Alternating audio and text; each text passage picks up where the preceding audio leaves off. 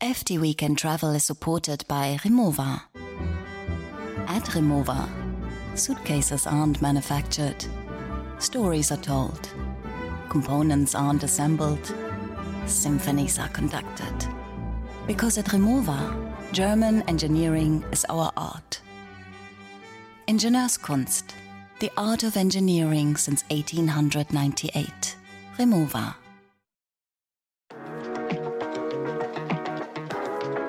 Hi, FT Weekend listeners. Welcome to the second episode of our special mini-series on travel.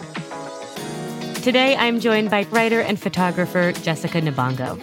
Jessica has done what seems impossible. She's traveled to every country in the world. It's estimated that less than 500 people have done it.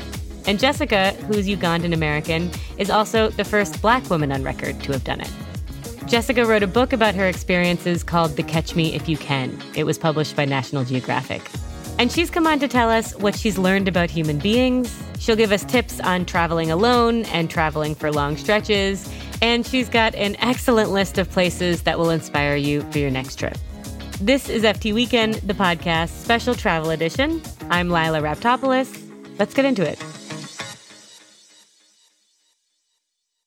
Jessica, welcome to the show. It's such a pleasure to have you here. Thank you so much for having me. So you have traveled the world. You've seen every country at least once. That's 195 countries. That's right, right? Yeah, and like around 50 of them more than once. So wild. Okay, so Jessica, what made you want to do this? Like decide to travel to every country in the world? It sounds so daunting to me. You know, I think the thing is because travel was such a regular part of my life, it was something that was just happening along the way. So by the time I decided to set a deadline, I had been to 60 countries. But I'm a geography nerd. And since my early 20s, I had been blogging and I had been saying I wanted to visit every country in the world. So every year I would recount how many new countries I visited and I would fill in my map. But in 2017, in country 60, I was like, all right, I want to do this by the time I'm 35. So what did you do? I traveled to 135 new countries in 2.5 years. And what were the things that you saw in those places that went against maybe what people hear in the news about them or what the general consensus is? Like when I hear every country in the world, my mind immediately goes, okay, what are the most dangerous ones? Was she okay even there? You know, I think it's so much about the lens through which you're looking through. If you go somewhere and you want to find poverty and misery, you can find that anywhere. You can find it in the United States, anywhere. But if you go somewhere and you're looking to discover culture, you're looking to see how people live in that country, then everything to me becomes quite beautiful. Can you give me an example of that? Yeah, let's do Iraq. When I landed in Iraq, I went to Erbil and I was exhausted. And I had a driver. We had a whole plan to go out into the countryside. And I was like, look, I'm tired. Just please take me to my hotel. And he's like, no, I can't do that. At least can I bring you to my home and my wife can cook you lunch and then you can go to your hotel. It's really nice. Right, I know. And so he brings me into his home and his wife was there cooking and I got to eat with him, his wife and his son. And it was just such a beautiful moment of human connection. And so, not only in Iraq, but in so many places in the world, I just was met by the kindness of strangers. So your book was published by National Geographic, and it strikes me that there's something meaningful about National Geographic specifically publishing a book about a Black woman traveling to every country in the world. Did you feel that way? Yeah, I think that National Geographic holds the canon of travel, right? When you really look at who are the owners of our understanding of the world, National Geographic is absolutely at the top of that list. And so to be able to have my book as a part of the canon, I think it's so important for so many reasons. I think number one, for people, not only Black women, but for everyone to understand how I, as an African appearing woman, move through the world and what those experiences are. Right. But beyond that, the way that I see people, right? So through my photography, there's pictures in the book of people sitting in markets but it doesn't feel like poverty porn. Yeah. It feels beautiful because it's always about how the photographer is looking at the subject. I look at all my subjects with dignity. I ask them their permission. So a lot of the portraits in the book, you'll see they're looking direct to camera because I've asked them their permission to take their picture, which hasn't always been the case. Right. I think it's hugely important to be a part of their canon. Yeah.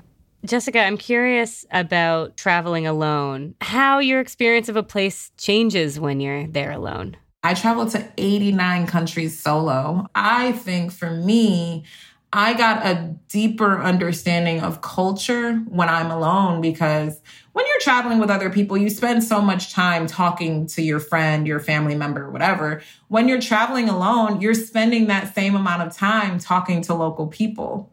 So it really, I think a lot of my adventures became more beautiful when I was doing solo travel because I really got that deep understanding of the countries that I was visiting.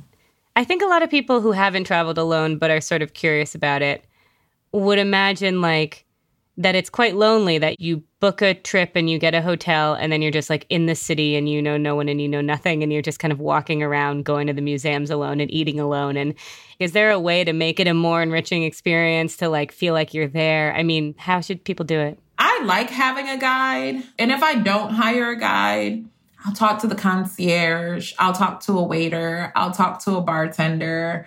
I always think traveling alone is great because it gives you the opportunity to be someone new. So, be able to step outside of yourself, create a little character in your head that will help you have the confidence to talk to strangers. And the other thing is like, we don't need to be afraid of strangers. Yeah. I think the biggest lesson that I learned from visiting every country in the world is that most people are good. Yeah. We go into so many places and we're so afraid. We're locking up our things in the hotel safe and we have all these theft-proof bags and all this stuff.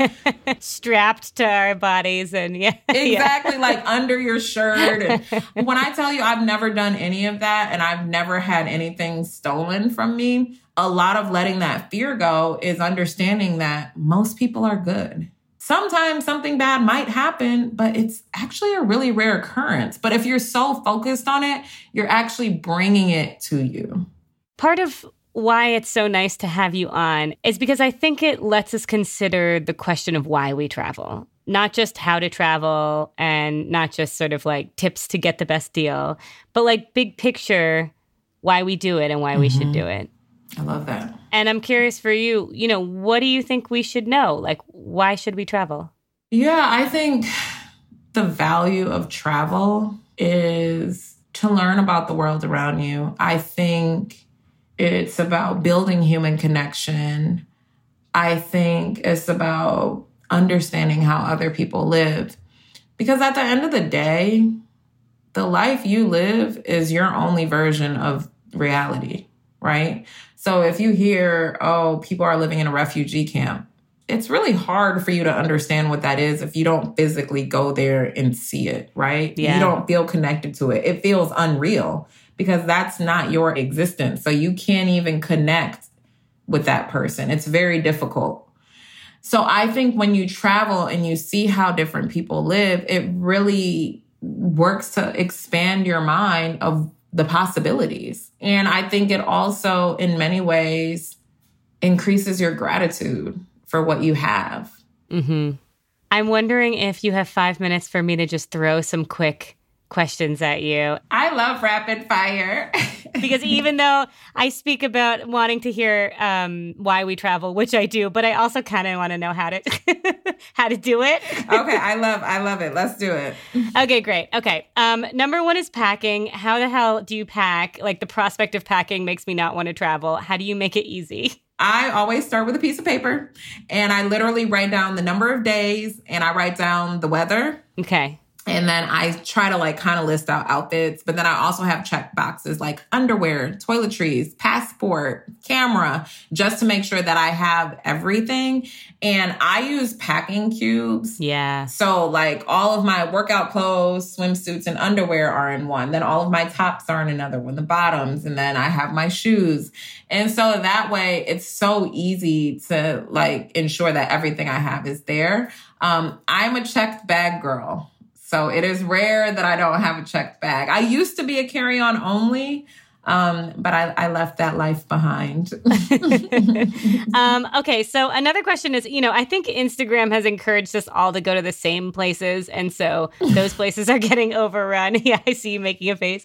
But there are so many places in the world to go. So I'm wondering if you could give me a few places that we might not think to travel or be encouraged to travel to, but like really are amazing. I would recommend the African continent. You have Zanzibar. Madagascar is incredible, especially if you love the outdoors. Zanzibar for the beaches.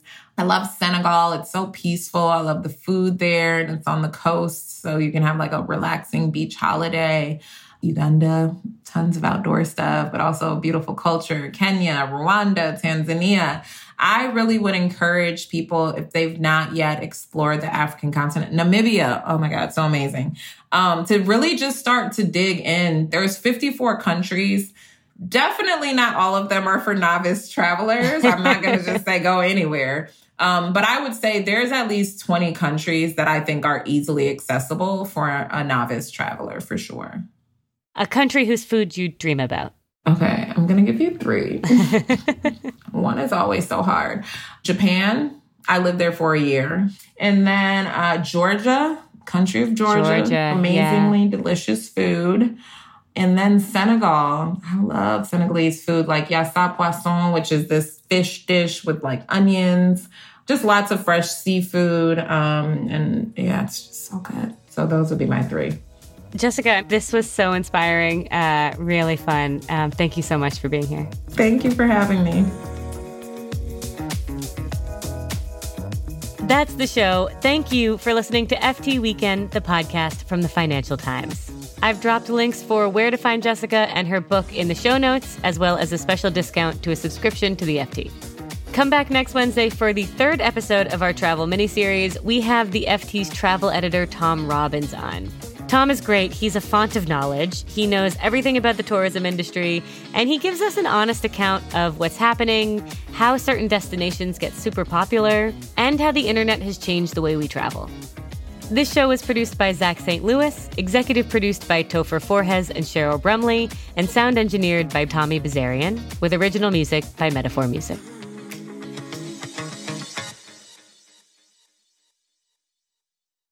FT Weekend Travel is supported by Rimowa.